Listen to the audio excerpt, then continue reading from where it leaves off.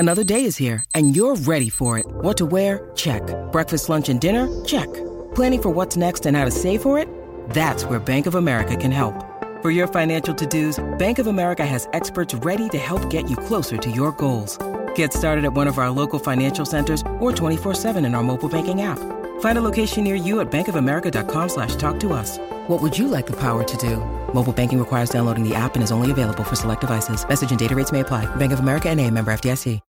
When you need mealtime inspiration, it's worth shopping Kroger, where you'll find over 30,000 mouth-watering choices that excite your inner foodie. And no matter what tasty choice you make, you'll enjoy our everyday low prices, plus extra ways to save, like digital coupons worth over $600 each week. You can also save up to $1 off per gallon at the pump with fuel points. More savings and more inspiring flavors make shopping Kroger worth it every time. Kroger, fresh for everyone. Fuel restrictions apply. We got a little surprise for you tonight. It is so beautiful to see you.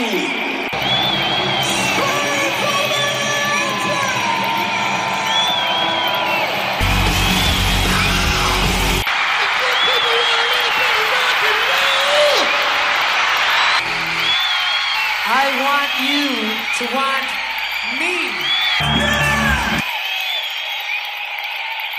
Hey up there, live music lovers. Welcome to the 5th episode of First Concert Memories, the monthly sidecast of the Ugly American Werewolf in London, where we have a guest on to talk about the first time they saw a band that changed their lives or impacted them in a huge way, or that they just loved and they have to talk about it here on our show. It's been a really fun project to work on because everyone who loves rock music has been to a show that was just killer, or was a band you loved and you couldn't wait to see them, and when you saw them live, it blew you away. It just made you believe there was something bigger in the universe than yourself. We've gotten a lot of positive feedback about this show. Longtime listener and friend of the show, Nige Savage, wrote us on Twitter, or I guess you have to call it X these days, when we were blasting out on our first 4 episodes, said, "This is a terrific series of podcasts and a great idea. Looking forward to loads more, gents." Couple of Metal Horns fans. So thank you, Nige. Thank you for listening. And yeah, this is, I think, like something that is pretty universal. If you've experienced live music at some point, there's been a great show that's really turned you on and you've got great stories from it. And this week, we're checking back with our old friend Christy Alexander Hallberg, author of Searching for Jimmy Page and the host of the Rock is Lit podcast, to talk about the first and only time she saw Jimmy Page play with Robert Plant. It was the Page Plant show at Virginia Beach in 1998, which they embarked on after they released their Walking into Clarksdale album. Now, Jackson and I saw them play with a big band and an orchestra in 1995, kind of on the Unleaded tour when they did that special performance, you would call it, on VH1 in the US, which they eventually released on CD and DVD and VHS. I had the VHS. But we thought it'd be fun to have Christy on. We hadn't talked to her in a while. She is our dear friend. And just talk about seeing this man, Jimmy Page, who she's been in love with since she was a teenager, right? And had inspired her so much that she eventually wrote a great novel, Searching for Jimmy Page, with some biographical stuff in there. And we figured she'd be perfect to be on the show to talk about her experience of seeing him live. So we're going to jump into that. First, of course, we have a little bit of business to take care of. We are proud members of the Pantheon Podcast Network, of which Christy Alexander Hallberg is a part of with Rock is Lit. And there's about 100 shows. Great stuff out there. Really something for everyone. Follow them at Pantheon Pods or check out www.pantheonpodcast.com. And guys, it is the holidays. I know you're doing a lot of shopping and finding gifts for people is difficult, but you got to make sure you get something for yourself too. And if you go to rarevinyl.com, based in the UK, they've got over 250,000 items in stock. They've got first edition LPs. They've got them in great condition. They've got hard to find imports from all around the world. They've got posters. They've got tour programs, all sorts of great stuff. So yeah, go to rarevinyl.com and find something for a friend, but find something for yourself. And you know what? You can use the code UGLY to save yourself 10%. Now, it takes a little while to get around the world there. If you're in the UK, you've got some more time. But if you're in Europe, you're in Asia, you're in America, you might want to get on it.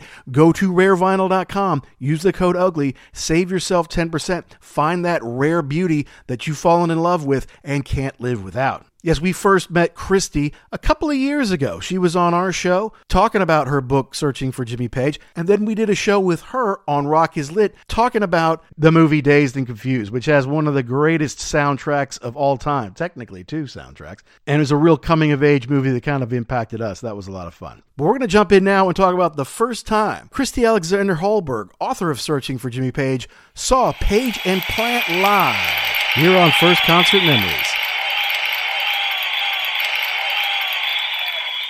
All right, well, we just want to say welcome to our sister and dear friend, Christy Alexander Hallberg, the author of Searching for Jimmy Page and host of the world's only podcast on rock novels, Rock is Lit. Christy Alexander Hallberg, thank you for being on our 5th episode of First Concert Memories. I am thrilled to be here. It's great to see you guys. Always good to see you. And as we mentioned kind of on a previous thing that we did together, the 3 of us, Jackson, we came up with this concept of First Concert Memories a while back, wanting to talk about getting people on to talk about bands that had changed their lives once they saw them live and really, talk about the power of live music and stuff like that. And I knew that when we first started our show, which is almost 3 years ago, Jackson, I think this Sunday is our 3-year anniversary of our first show.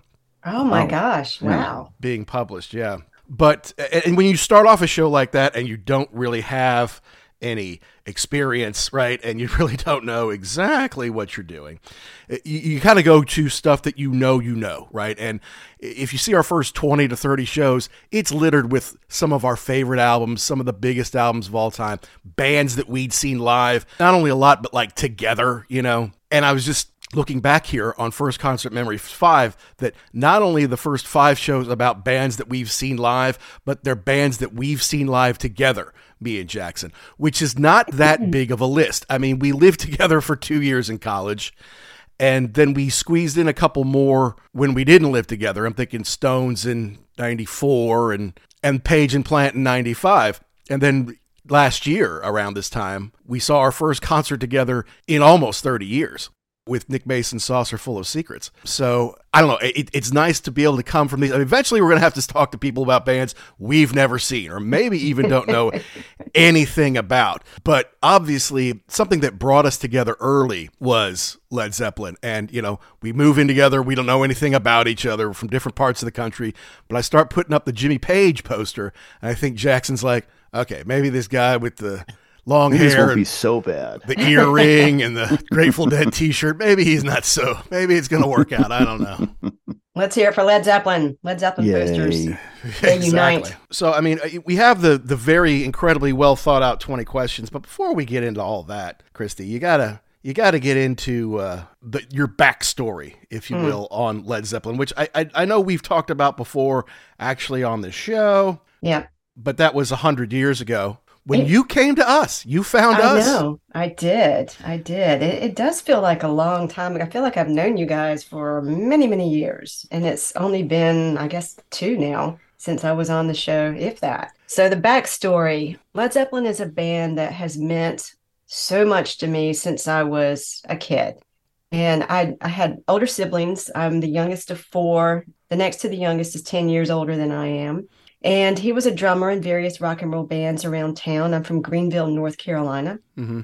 And he idolized John Bonham from Led Zeppelin. And so he had posters in his room. And I remember he had the film poster for The Song Remains the Same, with all these just different, interesting images that as a little kid, I couldn't quite figure out what the context was. But there was one image, and it was of a dude holding up a violin bow, and he had a guitar. And he had this mix of this essence of danger, but also there was something angelic about him too. So that duality fascinated me from the get-go. And then when I was 15, I came home and my brother was watching the movie The Song Remains the Same on TV.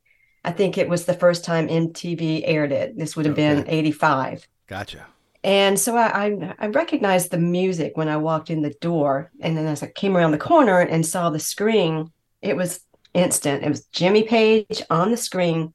I don't remember which song he was playing, but I was in love. I just thought, wow, who is that? And And the music was mysterious and brilliant. And I just became a mega fan right then. It was like everything that I was looking for because that band had that, like I said earlier, like this element of danger to it. And it was really, really interesting and seductive and all of that stuff. So I just became a huge fan. And Jimmy sort of became this thing that held my brother and my mother and me together. It connected us.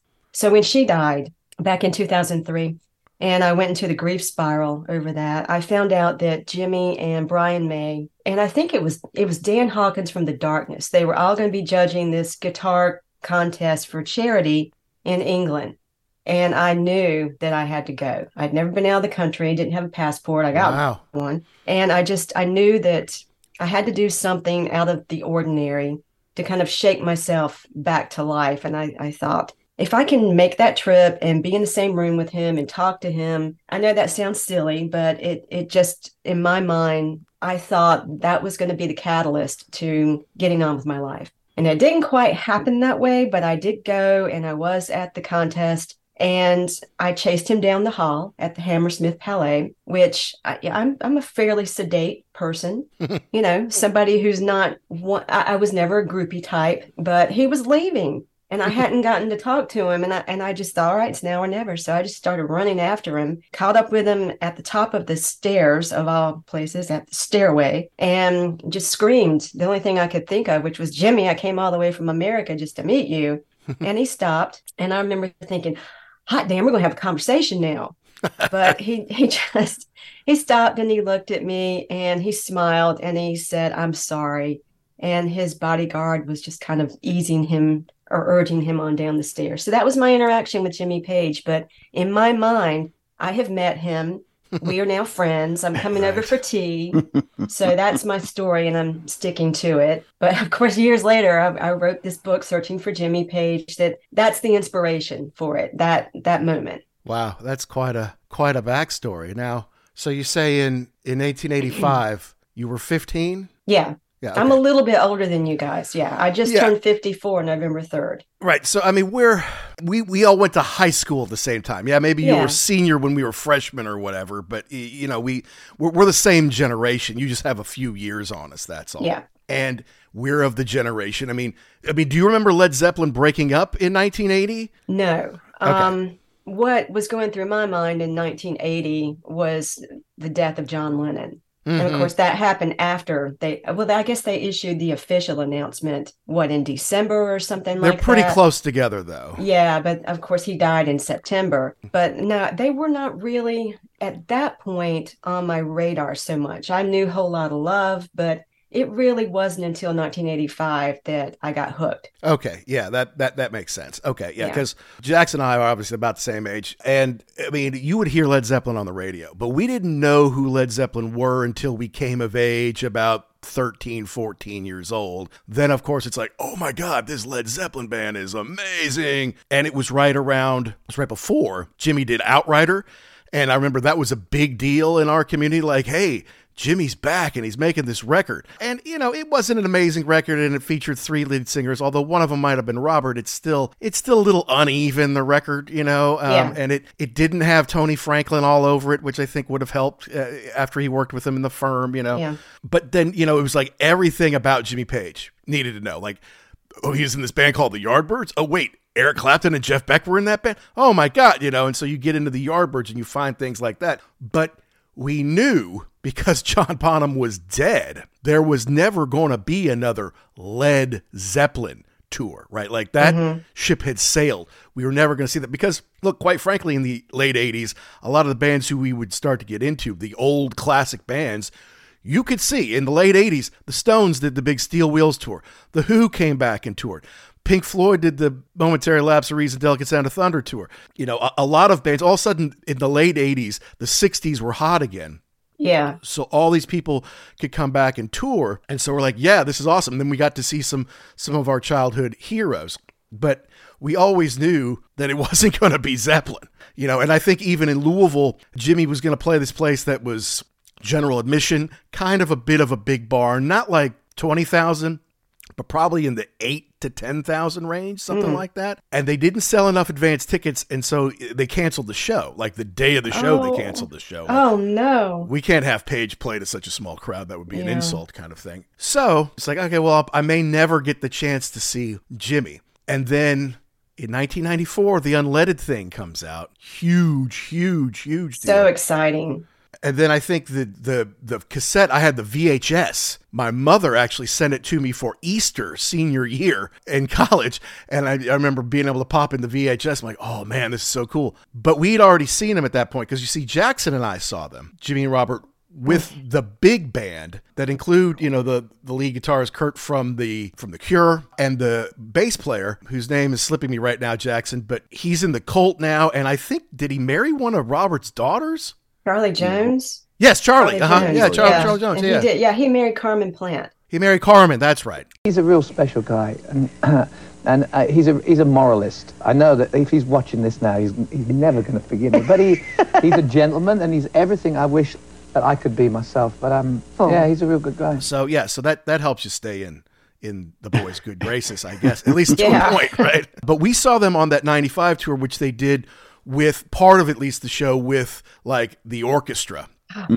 which is amazing. And it was a much longer set, I feel like, than it was the next time around. So they do that. They do the Unleaded video and album thing. They do a tour about it, and people were kind of like, well, that's probably it. But they were making so much money, and I think they're actually having some fun being back together, that they decided to make an album, Walking into Clarksdale. Now, that's the one album of theirs that I do not have, you know. Like, I don't have it either, actually. It just didn't inspire me in 1998 or whatever it was. And it was like, what was so cool about the other show is they reworked all these classic Led Zeppelin songs to, you know, like Nobody's Fault But Mine. It's a little different, you know, and then the way you can make it sound with an orchestra, obviously, is different on some things. But then this was more about getting back to straight ahead rock and roll. And it was like, I didn't want to know it almost. It's kind of like, it's not Led Zeppelin. So I'm just going to kind of keep it at arm's length. I guess I'm glad they're doing it so they'll tour. But I'm like, yeah, I don't really want to get that into this, you know? Yeah. Is that the way you felt? That sort of seemed like that album was more Robert inspired and more aligned with some of the things that he was doing. I guess I'm thinking specifically of the video for Most High. Jimmy didn't look terribly comfortable with some of the songs or in some of the videos. And what do you remember about that time for the boys, Jackson? Well, I was just trying to think about what year was that? The tour was 98. I think did the album come out in 98 also, or was it 97? I think it was 98. And wasn't that was kind of that weird time when he was in the Godzilla video with P. Diddy? Remember that when I've been trying to forget but I think this. that was Why did you bring 99. that up? I feel like that was 99 and 2000 because I was living at Jacksonville Beach at that time going, what the hell is what doing? is going on here? Yeah, I think I do remember that when that record came out, and I think I remember hearing a couple of tracks off of it and just thinking like the same thing, like, I mean, it's all right. I mean, I'm glad they're putting out new music, but you're right. It just didn't inspire me. But I remember we were waiting for Rush tickets and we talked to that old dude. Remember that? The guy that was like the crusty, hippie looking dude. So we asked him like, okay, well, what's the greatest show you ever saw? And he was like, oh man, I saw Zeppelin, whatever, 70, whatever. And I remember thinking to myself, well, that's nice, but that's just never going to happen. Like, good for you. Right. And then fast forward to 93 with Coverdale Page. And well, I guess this is all we're going to get. So I was excited about that. Canceled that tour. They canceled that. Right. And then and then we got I think there was many rumors, but I think the real culprit was they picked a place that was too big, didn't sell enough tickets, and decided they were going to scrap it. So then, we miss again. Mm-hmm. And then all of a sudden comes No Quarter. We go back to the Orlando Arena and it is packed. No problem about selling tickets for that show. Yeah, I guess the rumor on Coverdale Page was that Jimmy would have been okay doing theaters and doing smaller shows. David Coverdale's coming off three huge Whitesnake albums where they were not only playing arenas but headlining them. So it's like we're not going backwards. We got to do these bigger venues. We had tickets. I wish I hadn't traded them in, but Hey, we needed that $28 or whatever it was back then. For beer or whatever. I'd love to have the stub of it. But yeah, no, you go to Ticketmaster and buy them, then you had to give them back and say, I would like my money back, please. Because I'd love to still have that stub. But yeah, it basically just didn't sell. And they didn't play North America. They played some shows in Japan with Guy Pratt on the bass, which would have been really super cool to see. And hopefully, there's some rumors that now David has the rights to that stuff again. They could do a deluxe version of that, and I would love them to have some live stuff, maybe some video, because it exists. It might not be in great shape, but I don't know. But I would love to see that. But yeah, you're right. We're like, we want to see Jimmy live. We had tickets. They went away. Then when they came back, like, we cannot miss this. Cannot miss this. But then you didn't see them on this second tour, did you, Jackson? No, I did not. Okay.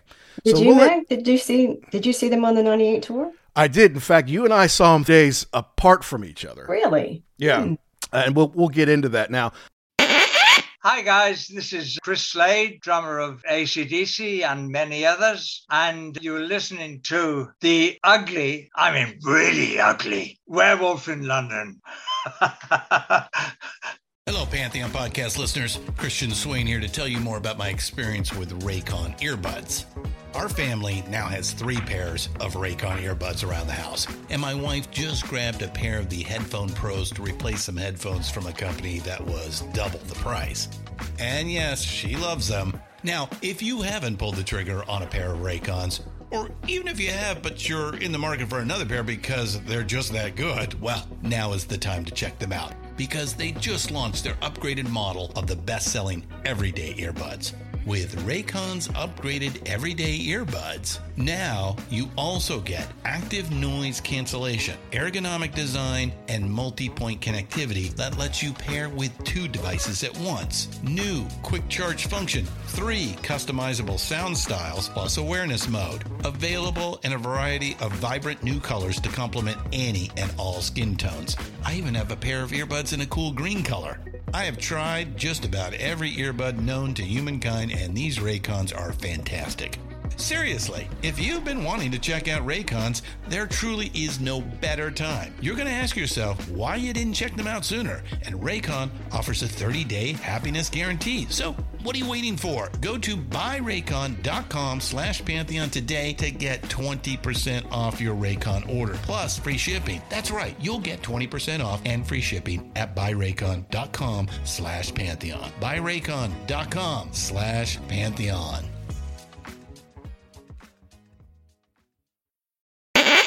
Let's go through the very well thought out and researched 20 questions, the first 5 of which are basically the kinds of questions you would do in like a 6th grade civics report, like who, what, where, when, why, date, venue, city, location, artist, and tour.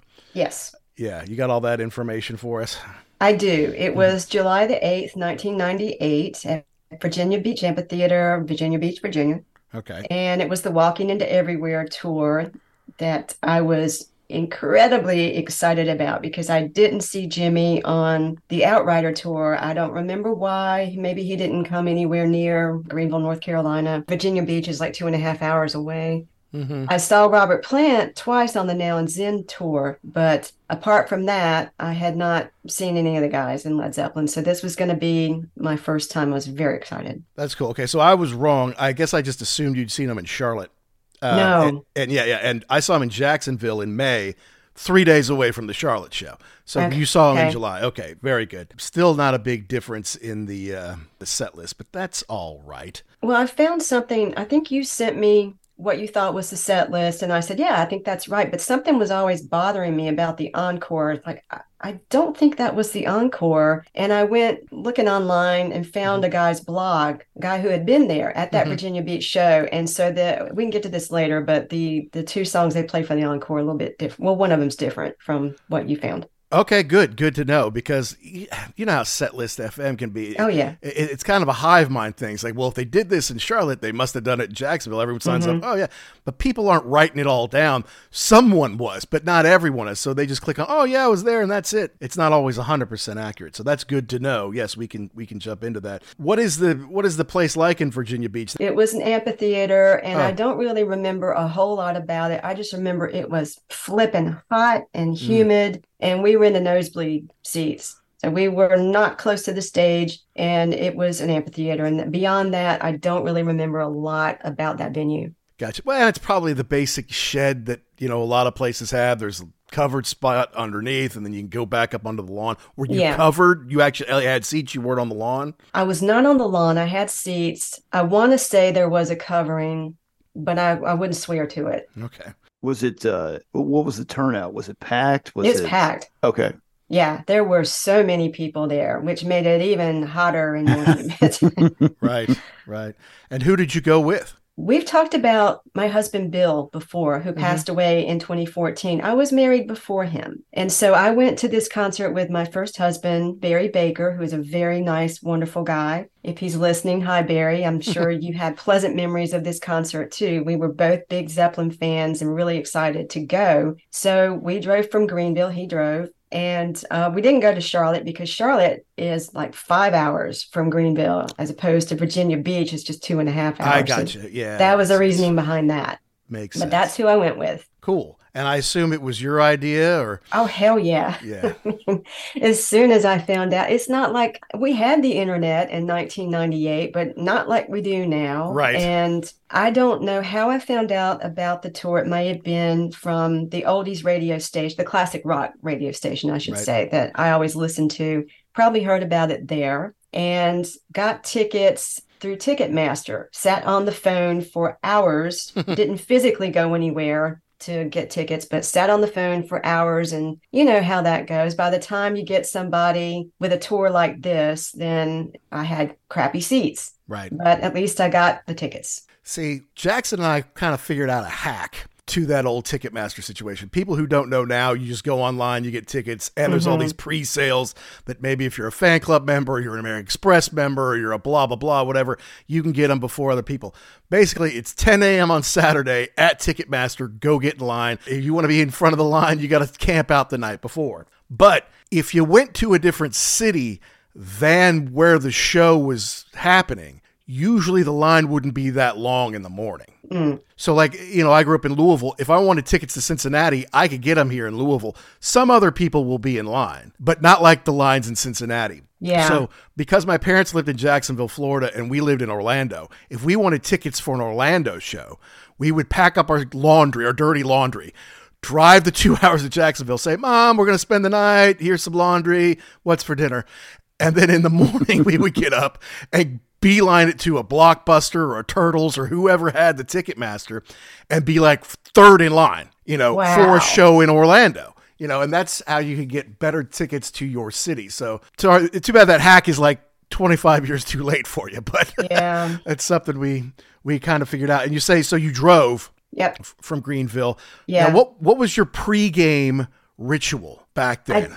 Well, we didn't really have one. The thing that stands out most in my mind about getting there was we stopped at some fast food restaurant in the middle of nowhere. And it was strange, it's like this big coincidence. Somebody working there had gone to high school with Barry. So they got to talking like, hey, where are you going? We're going to go see Paige and Plant. Oh, so there's this whole long conversation about, oh my God, that's so great. And I wish I could see them and all this stuff. So it was just weird running into this person out in literally just the middle of nowhere and just having that conversation. And we were all pumped to go. And I'm sure there was a lot of Led Zeppelin on the car stereo and that sort of thing. But beyond that, we didn't do anything. There wasn't any kind of ritual or anything that we did. Yeah. Well, you mentioned that this was it was internet, but kind of this was like the baby internet back then. Was there, so you didn't really know what the set list was going to be. Was there talk of that in the car?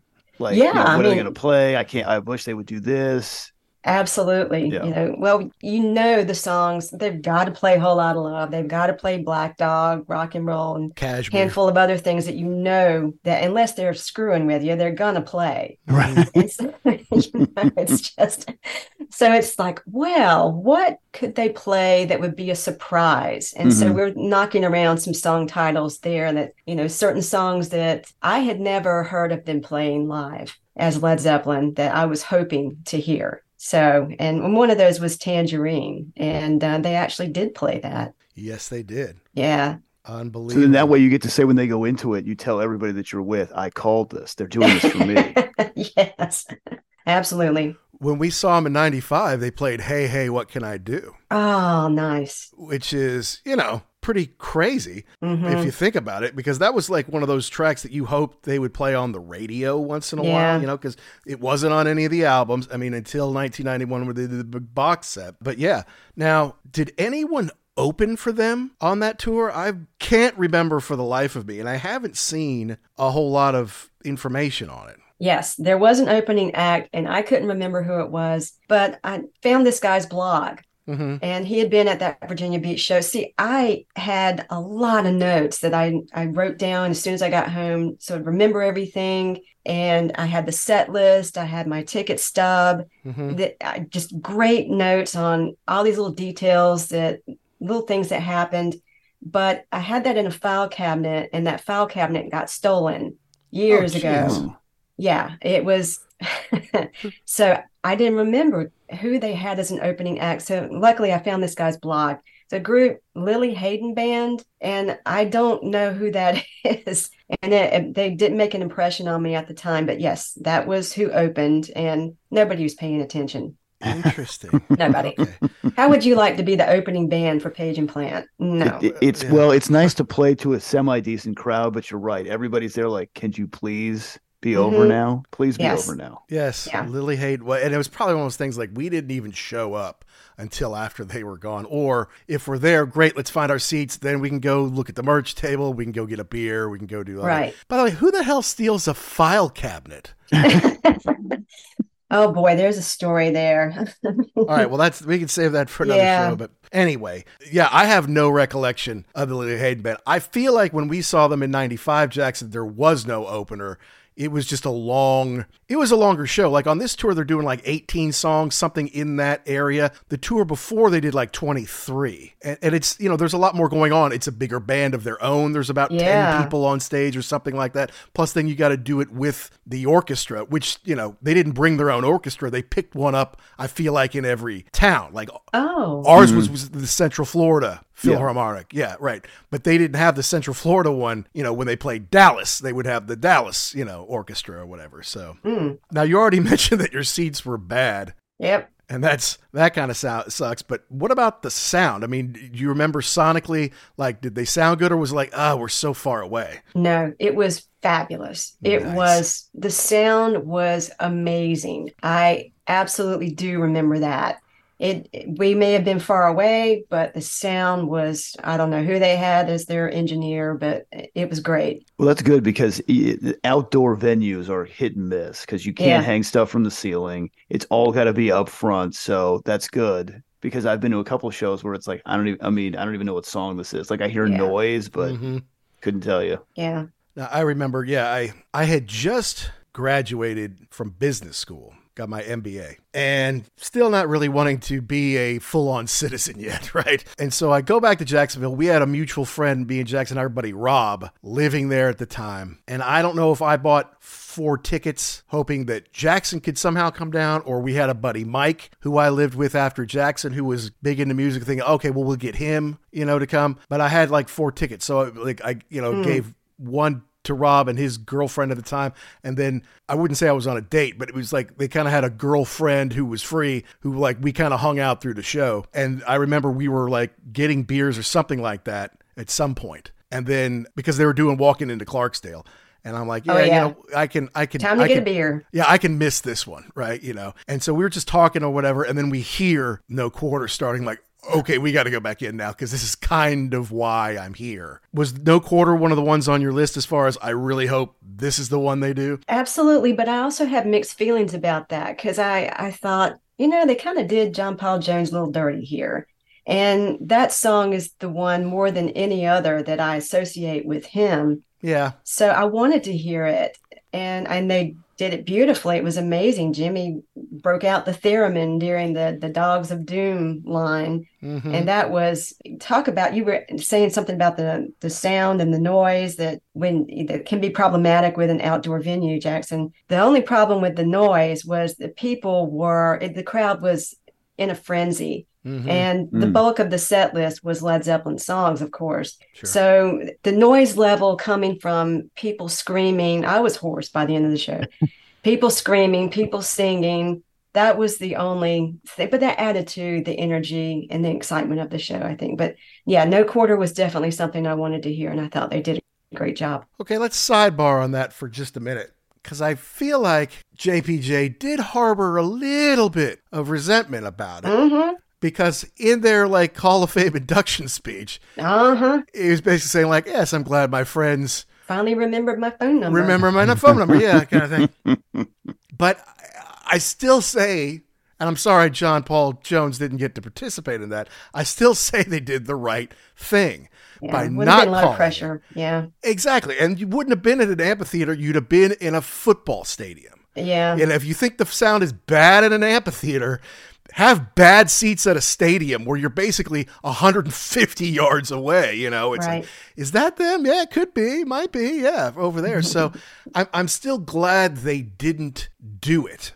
And we can get into more of that in a little bit. Okay. But yeah, no, I mean, this tour was different. Like we said, when they did the Unleaded kind of tour, they had 8 or 10 of their own musicians doing all sorts of great stuff on stage. And then there's an orchestra to back them up. This tour, I feel like it was like a Led Zeppelin show. It was like there's 4 people on stage, maybe 5 at some point. But I feel like for the majority of the show, it was just the 4 of them. Well, I don't even remember that. I was so zeroed in on the 2 of them that I wasn't paying attention to. I couldn't tell you who. I guess I could have looked this up before we recorded, but I couldn't tell you who was playing in the band.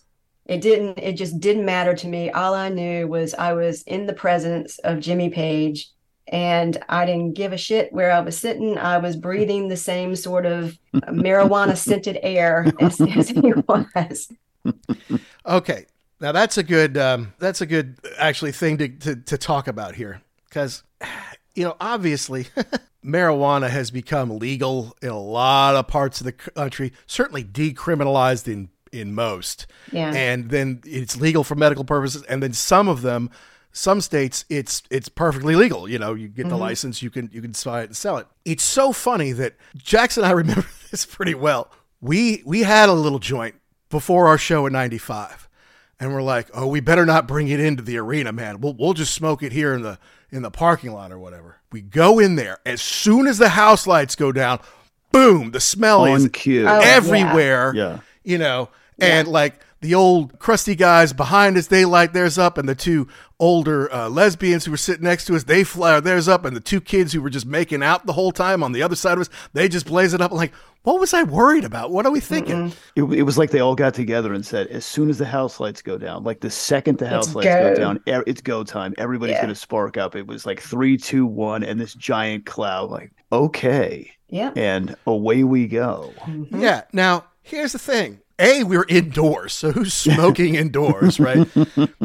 But now you never, because I still go to as many shows as I can, you never smell it in an arena anymore. Never at all. And even in amphitheaters, within the last 10 years, I think I did have one, you know, at an amphitheater, and I got a lot of dirty looks. I'm like, we're at a rock concert, you morons. I mean, and we're outside. I mean, what's going on? It's like, it's so funny. As it's become more legal, it's become less cool to do it at a show. And I can't remember, honestly, the last time I was at a show, even in Hyde Park where there's 80,000 people, like you could get away with it. I never really smelled it, to be honest with you. Interesting. Yeah. It's weird how that works. You could smell it that night. That is for sure. Okay. So I don't know exactly who was with him. I'm guessing Charlie was, especially if Charlie was with Carmen, was the bass player. And I'm also guessing that same drummer whose name escapes me. Michael Lee? Yeah, he was awesome. He had this Mitch Mitchell vibe going on. He was amazing. I assume there was a 5th person who came on and did keyboards. I guess I could probably try to look this up. Yeah, I think you're right about Michael Lee. Oh, he was in the Unleaded special. He was so good. I'm specifically thinking about the song 4 Sticks and watching him play that. That was terrific. Didn't he pass away a few years ago? Yeah, Michael actually didn't live that long. But no, yeah, it's like Page Plant. The band was Charlie and Michael Lee. Okay. Maybe Tim Whelan on keyboards. Yeah, maybe. I don't know. That's just the disc. That's not necessarily the tour. So I don't know for sure. But yeah, it was those 4, which is a pretty tight band. to be honest with Oh, you. yeah. It's Yeah, Charlie pretty Jones awesome. has been, I think, playing with Robert Plant since the Now and Zen record, if not before. I think that was the beginning. Yeah, and then he gets to go out with the Colts, who are kind of getting back to their roots a little bit, they're celebrating their first album that's 40 years old, too. Wow. You know, something that I just thought of, I remember when they came on stage, the first thing I saw was Jimmy. There was no announcement. It was just the lights went down and there was some preliminary music and there was no announcement like Page and Plant. And Ladies all and of a gentlemen, sudden, yeah, all of a sudden you just saw Jimmy on the stage with that Les Paul and I lost my shit. and I just remember thinking, this is so cool. They don't need an introduction. Just come on and get to business. And it was just amazing. And then, you know, Jimmy was there was about like a 5 or 6 year period where you never saw him in anything but all black. And that's what he was wearing, just black shirt, black pants that night. And I remember thinking, God dang, it's so hot. You got to be dying up there. And then you'd catch him on the screen, you know, those big screens, and they do a close up and like, yeah, gonna need a shower for sure after this. And he dyed his hair jet black. Yes. Too, which I thought was kind of unnecessary because like we'd seen him in the previous years, like It's Getting Gray, like Brian May for years. Now he's pretty white, but for years he was a little gray, then a more gray. And now he definitely looks like an old man, but I guess Jimmy has to avoid that because how are you going to get women 25, 30 years younger than you to come fall for you if you've got that nasty gray hair? Well, he seems to be doing pretty well with the gray hair now. Well, now it's white. Now it looks killer. Now it looks awesome. I guess he didn't like that in-between stuff. Maybe so. That's probably what it was. Maybe so. Anyway, we digress. Us? No. Yes. Talking about Led Zeppelin? What? No. But I do appreciate your perspective as a female because when I see Jimmy Page as a young man, I probably saw A Song Remains the Same like on Cinemax at midnight or something like that at some point. Or maybe I rented it, you know, at the neighborhood video store, which is something that I would say the younger people who listen to the show wouldn't get, but let's face it, there's no younger people listening to this show. we are the younger people. But yeah, I remember seeing him like, that guy's cool. I want to be like him. I want to hang out with him. Whereas for you, it's more like, ooh, I want to love on him and hang out with him. Yes, exactly. Which is slightly different feelings, you know. So either you know, women wanted to be with him, men wanted to be with him. And that's kind of the way it was. You know, I guess it's every musician's dream to have been in a band like that. I'm just fortunate to have been there and honoured to have been in it. Do you recall what your favorite moment of it was, just seeing him with the Les Paul, or? That was magical. So that's definitely one of them. Playing the theremin during No Quarter. Mm-hmm. That was amazing.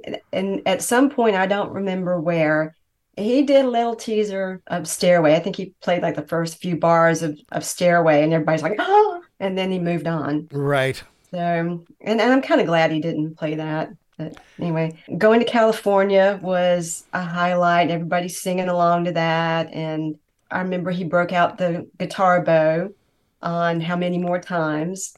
That was, I mean, he just did all the stuff that you would want him to do, the theremin, the bow. And the single greatest moment for me has to do with the encore. The last of the two songs that they played was Rock and Roll. And I don't know if you remember, In the Song Remains the Same, that's at the very beginning of their concert. He does this kind of guitar god leap during that song in the movie. And he did it at the 98 concert. Wow.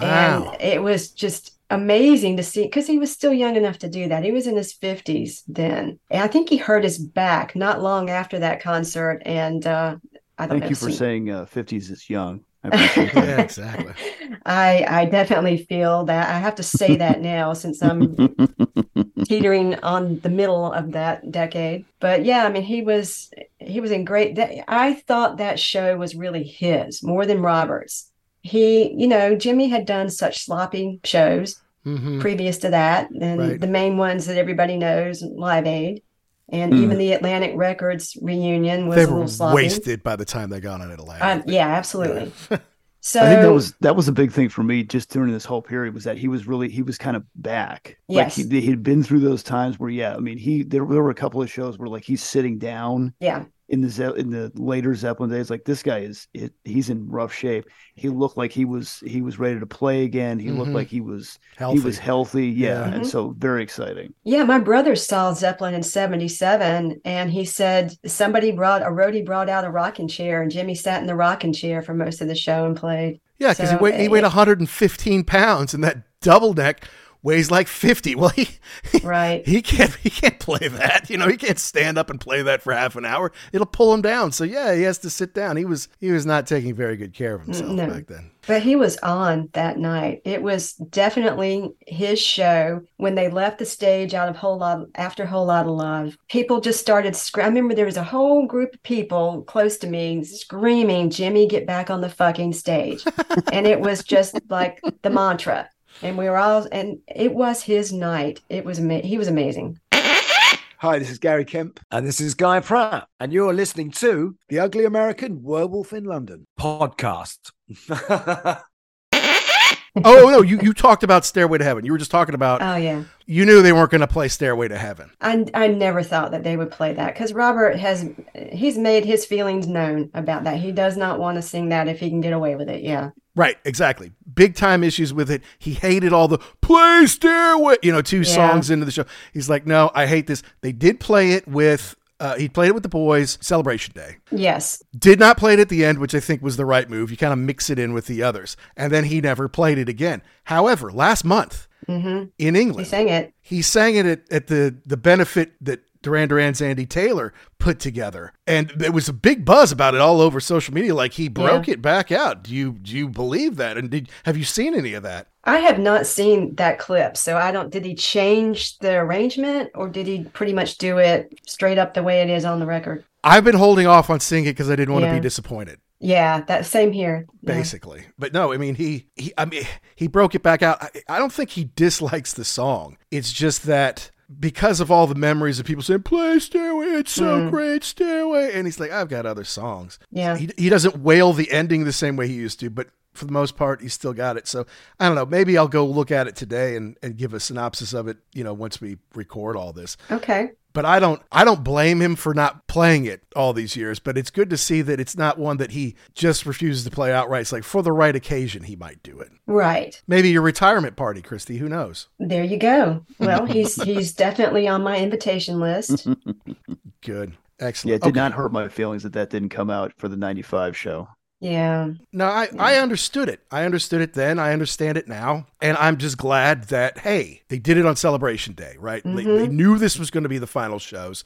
Mm-hmm. Or was it? There all this talk that they were going to tour after that. And Robert's the one who said, nope, not doing it. Yeah, and if you see interviews, there's a Charlie Rose interview and some other interviews with the three guys. And that always comes up. Why didn't you tour? And you can see Jimmy Page and John Paul Jones just kind of going, right. Like, yeah, why didn't we tour? And Robert's doing everything he can to spin it. And so awkward. Yeah. I guess at the end of the day, I'm glad they didn't. Although I know I would have gone to see them multiple times. Yeah. And you'd have paid mega bucks to do it too. Mega bucks. Yeah. But I don't want them to do it now. No. That they're too old. Yeah. I couldn't believe it when they said Jimmy Page just played the Rock and Roll Hall of Fame. It was his first on-stage performance in more than a decade. I'm like, are you kidding me? He hasn't gotten up on stage to do anything in a decade. I know he hasn't been touring, but he doesn't once in a while sit in with people. He doesn't ever have any kind of a thing he wants to put on, and be with other people. I gotta tell you, I feel like it gets a little bit of weak sauce from Jimmy. I don't like that. I have a theory. I think, he broke it may have been the same finger, or it may not have been the same finger. He broke his finger a couple times in the 70s. And I'm wondering if there's some arthritis there that's keeping him from being able to play up to his standards.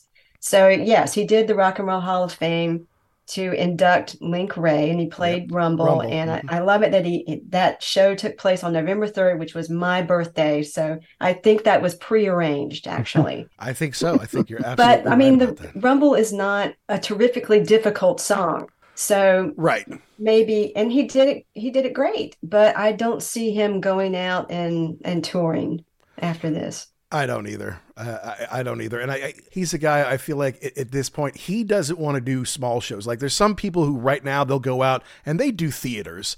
Absolutely. Whether they needed the money or not. We just saw Peter Frampton do the theater, me and my daughter, and he's sitting down. His whole band is sitting down. But he's funny. He's telling all sorts of stories and making people laugh between the songs. And, he still sounds good. I'm like, yeah, that's great.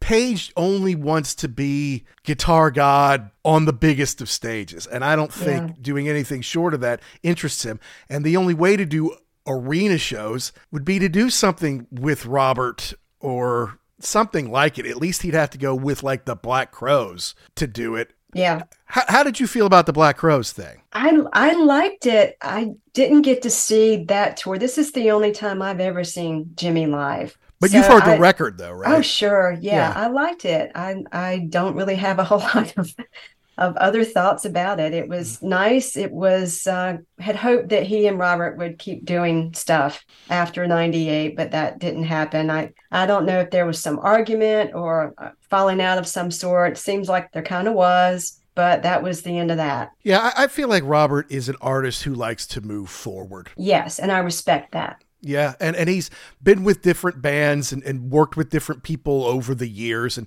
we've done a couple of his solo albums. His first 3, he had the same band.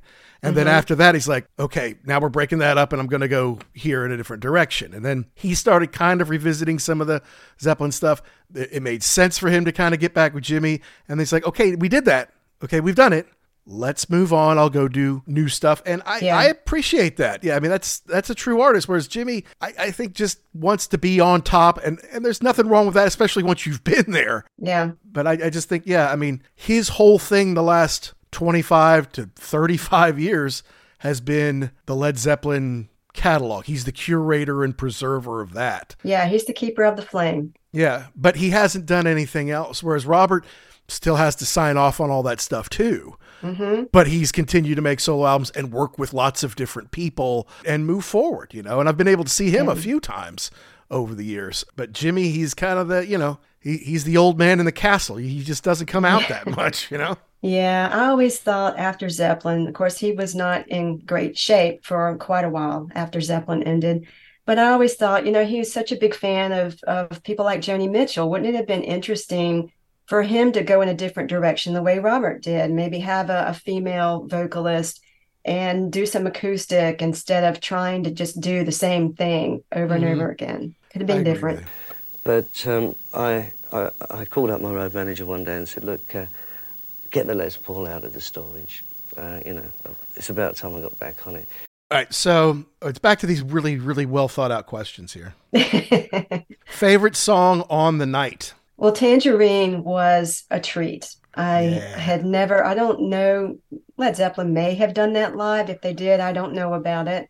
So that was a real treat. Some guy, I think, was playing the mandolin on that that show. And then rock and roll, hands down. That was just amazing. Nice. Those were my 2 faves. What about you, Jackson? I mean, I know it was a little bit different set list when we saw them. I think I was really excited for Nobody's Fault But Mine. Yeah.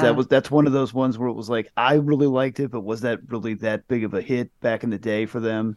And then I was also excited to see them break out some other stuff too. Like they did Lullaby from The Cure. And I'm like, well, I didn't see that one coming. And then they did Shake My Tree from the Coverdale Page, which I thought was cool because we didn't get to see them do that on the other And that tour. was shocking to me. I'm like, you got Robert Plant to sing a David Coverdale song? Yeah, well, they also did Calling to You from Fate of Nations. So I'm guessing it was like, well, if we're doing one of yours, we're doing one of mine too. Deal.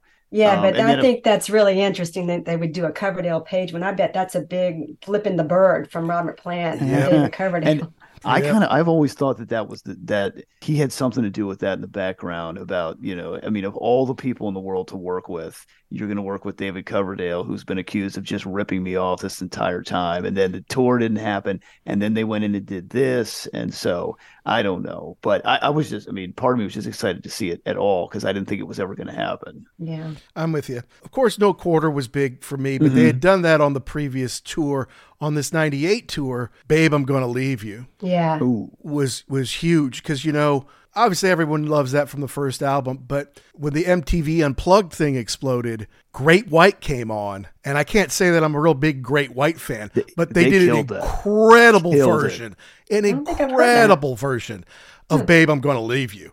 And I'm like, okay, these guys are awesome. They should be better. Their songs are cheesy, but they're obviously really good. And so I'm like, yeah, don't let Great White be the last people to do a great version of this song. So they did it. And I remember being like, oh man, this is so awesome. Wow.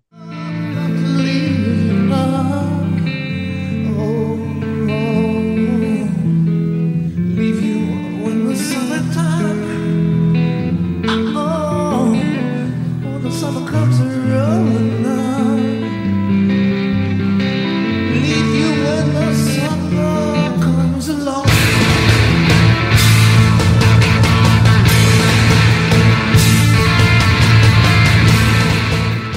That's cool. All right. So what was your biggest disappointment on the night or of the show, Christy? This is always an interesting one. That's easy. There were a couple of frat boy types sitting to my left. Oh boy. And they kept doing beer runs just the whole night. So by the time it was before the encore, the guy sitting directly to my left threw up all over my shoes. That could have done without the projectile vomiting. Goodness gracious. But beyond that, I don't have there were no disappointments. Okay. Gotcha. All right. And then 17 is obviously you have not seen Jimmy and Robert together. Have you seen Robert at all since then? Not since then. No. Okay. I haven't. Wow. So it's been 25 years since you've seen either of them, huh? Yeah, that just occurred to me earlier this morning. Let's see, it was 98. Oh God, that was 25 years ago. Sneaks up on you. 25 years. Yeah. Yeah. All right. So you got to drive, 2.5 hours back that night, or did you stay the night there? No, we drove back. My biggest memory of driving back, I'm just on a high from seeing them. Yeah. We stood there long after the encore was over, just hoping they'd come back on. Mm-hmm. And finally, you have to accept reality and move on. So I was on such a high from the night, but the thing that I remember the most about the drive home is smelling the vomit on my shoes. Oh, God. It was like, open the windows. Mm-hmm. It was nauseating, but just playing the music, talking about the experience and reliving it the next day because you call everybody and tell them about the set and the show. And it was an amazing night for me. So you probably didn't get home till like 3 a.m. or something. It was late. Yeah. Yeah. And I don't remember what day of the week that. I'm assuming it was on a weekend. I don't remember getting up and going anywhere. That's cool. Now, I assume you have no regrets of going to that show. No. But if Jimmy and Robert said, okay, we're going to do one more thing together. We're not going with John Paul. We're going to do one more tour, just the two of us. Would you go see that? I would empty out my savings account to see that. Jimmy's going to be 80 in January the 9th. Wow. So I'm thinking if he's going to do anything live, maybe there'll be something to mark that major birthday. But yes, if they said that they were going to do anything together, I would move heaven and earth to go to that show. How about you, Jackson? Would you see them? I'm in the same boat. You were talking about he hadn't been on stage in over a decade. I remember that when was Sandy? 2012 Hurricane Sandy. Mm-hmm. I don't know. I can't remember. They were I think that's. I'm looking at this right now. November 12th, 2012. They were asked to be part of that show and they declined. And I remember thinking to myself, is there something wrong with him? Like he can't, like, why would you say no to that unless there was you physically couldn't be up to the challenge. Like either you hadn't played for a while or there was something else going on. So the fact that he's playing now again, he looked good at the Rock and Roll Hall of Fame. He did. He looked pretty good in that. What was that special he did with The Edge and Jack White a couple of years ago? Might Get Loud. Yeah, he looked good there. So, but that made me very nervous. But yeah, I would totally go and see them again one more time. Yeah. By the way, that was 15 years ago now, Jackson. It Might Get Loud. Uh-huh. Like it's been that long. All right. Yeah, I know. Time kind of flies by on you there. Yeah.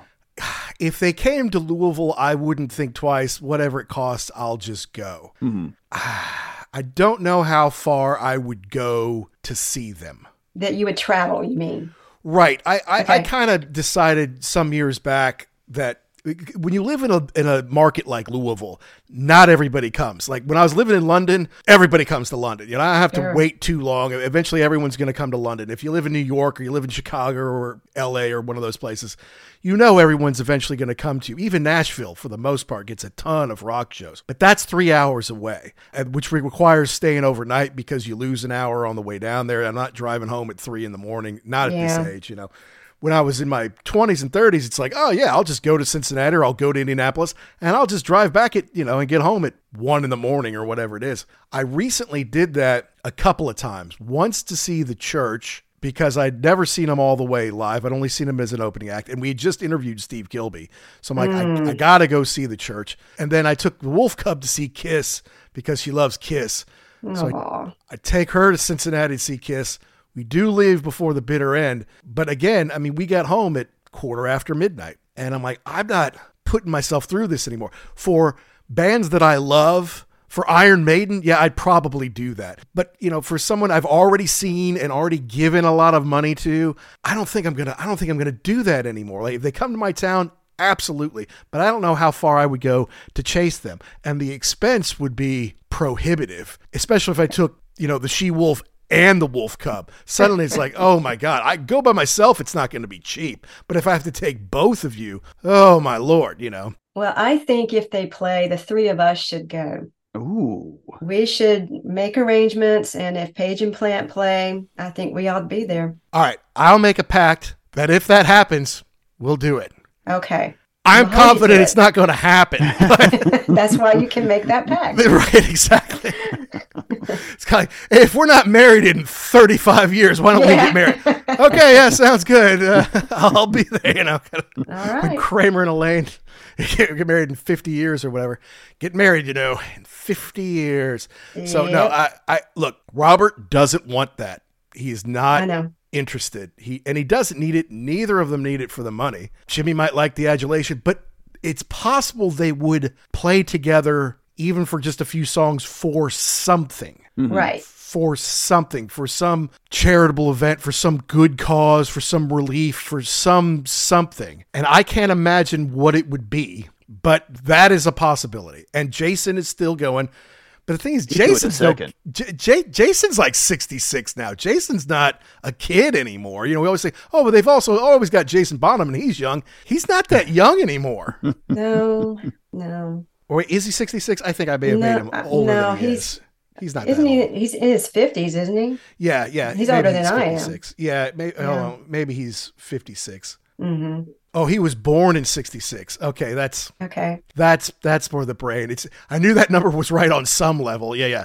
So no, he is 56. You're right. He was born in 66. Totally wrong by me. So 56 isn't that old. No, it gets younger and younger all the time. That's right. All right. So tell our listeners about Rock is Lit and where they can find you, Christy. Rock is Lit is, like you guys, a proud member of the Pantheon Podcast Network, and we're on pretty much every podcast platform you can think of, Deezer, Spotify, Apple, et cetera, et cetera. And I started out putting out shows every week, and I know you guys are still doing that. I got overwhelmed. So I do every other week now. So, cool. So you can catch the show wherever you get your podcasts. And tell us about some of the cooler, more fun guests that you've had on there. You guys were on in the first. Okay, yes. Well, yeah. Thank you for the praise. That was a really fun episode. It was the episode we did on our favorite rock movie soundtracks. Yes. And so we talked at length about Dazed and Confused and just had a ball. I mean, we recorded at night, so I admit it, I was drinking wine.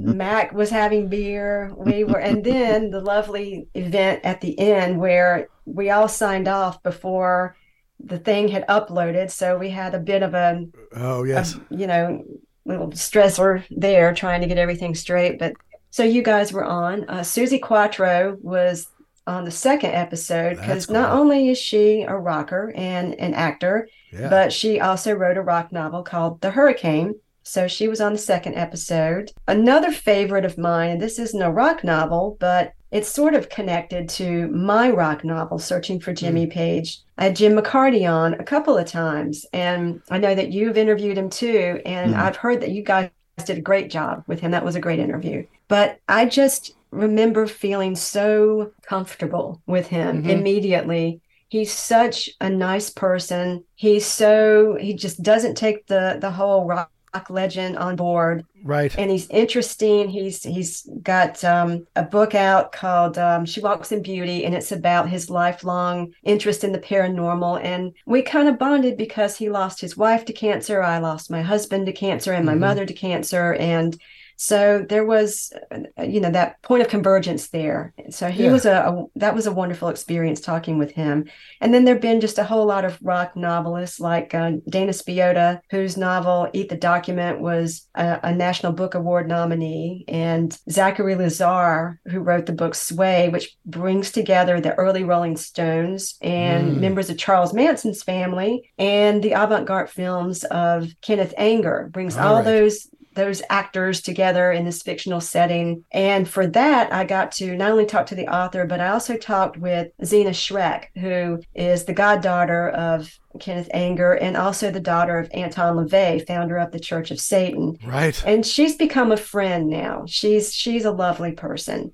So I feel like one of the most wonderful things about doing the podcast is I've made some friends. You guys are my rock and roll brothers. Yep. So it's been a great experience in terms of that. Didn't you get to talk to Miss Pamela? Yes. She's been on the show too. Yeah. And I went out to LA this past April and did her rock tour. That was fun. So hung out with her one afternoon. Well, it was all day. She's very cool. Yeah. I mean, talk about a Jimmy Page connection. I know. She didn't seem to want to talk that much about him. I can understand that. Yeah. Yeah. She was much more forthcoming about Graham Parsons and Mick Jagger and Frank Zappa. So we didn't really talk a whole lot about Jimmy. That's cool. And her ex, Michael DeBar, is I don't know how you would describe him. An impresario is the way I would describe him. He's an actor and a singer and a raconteur and obviously very handsome, but he seems to be very forthcoming with all of everything he's done. It's not like, I'm sure, there's stuff that's private or whatever, but still he's pretty like, yes. And this is what it was like doing cocaine off of, a model's chest in the middle of the Bahamas. I'm like, yeah, that sounds like fun, Michael. I can't really relate, but yeah, it sounds like a blast. He's got all these great stories and he's so articulate. Yeah. And that accent is so disarming. And they stay in touch. They aren't like at loggerheads or anything. No. They have a son, Right. Yeah. She told me they're like brother and sister at this point. They are very close. Yeah, he had some nice things to say about her for her birthday not too long ago. So I thought that was nice. Well, this has been fun. It's always fun to catch up. I can't believe it's been a long time since we've rock and rolled. There you go. Squeezing it in there. Very well done. I know. Oh. But no, it must have been spring of 2021. I just remember having a good old time. Yeah. Well, thank you, Christy Alexander Hallberg, author of Searching for Jimmy Page, host of Rock is Lit podcast. We love you. We appreciate you coming on the show. You're one of our true podcast rock and roll friends, and we wish you all the best for a great holiday season, a successful 2024. You too, and thank you so much for having me on. It's always so much fun to talk to you. I love you guys. Thank you. Thank you, sister. All the best. You too. It was just a meeting of minds and bodies and souls. It was great.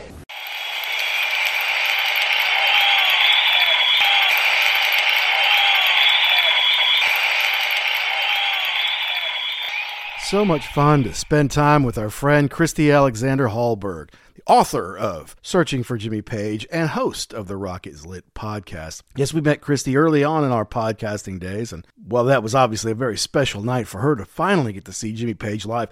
First and only time of her life to see him perform live. And of course, it was a great time for me and Jackson to see him together with Robert Plant and the orchestra on the 1995 tour. Great memories right there. And of course, not every band that we're going to be able to review on this show or hear from great guests about is going to be a band that Jax and I saw together, but 5 for 5 on the first 5, that's for sure. But we're really excited about First Concert Memories coming out January 1st, 2024, as it's a very special guest who went to an iconic show back in the 1980s.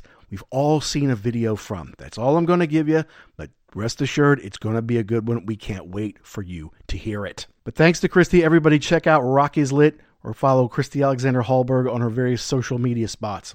By the way, why is there no live album or live DVD or special Super Edition live box set of Jimmy Page and Robert Plant live from that 1998 tour? I know Walking into Clarksdale didn't sell that well, but who cares? You're playing live. Live albums, DVDs, those sell incredibly well. Why is there no official release for that? You waiting for the 25th anniversary? It's this year.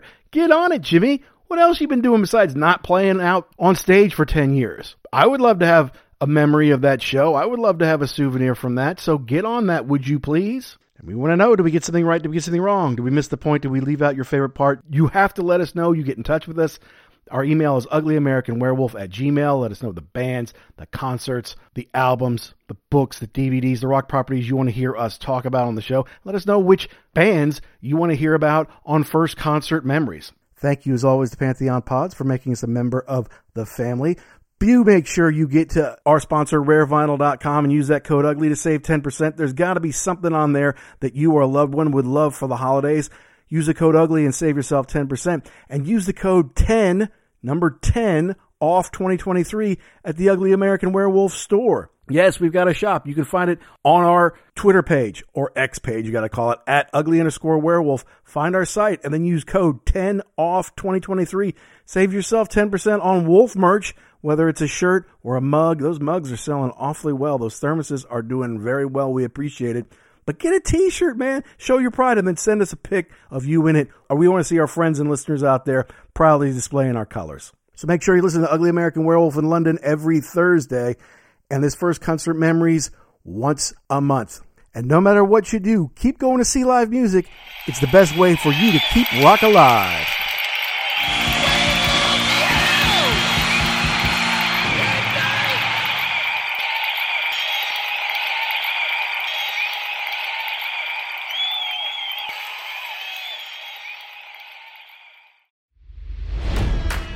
It's NFL draft season, and that means it's time to start thinking about fantasy football.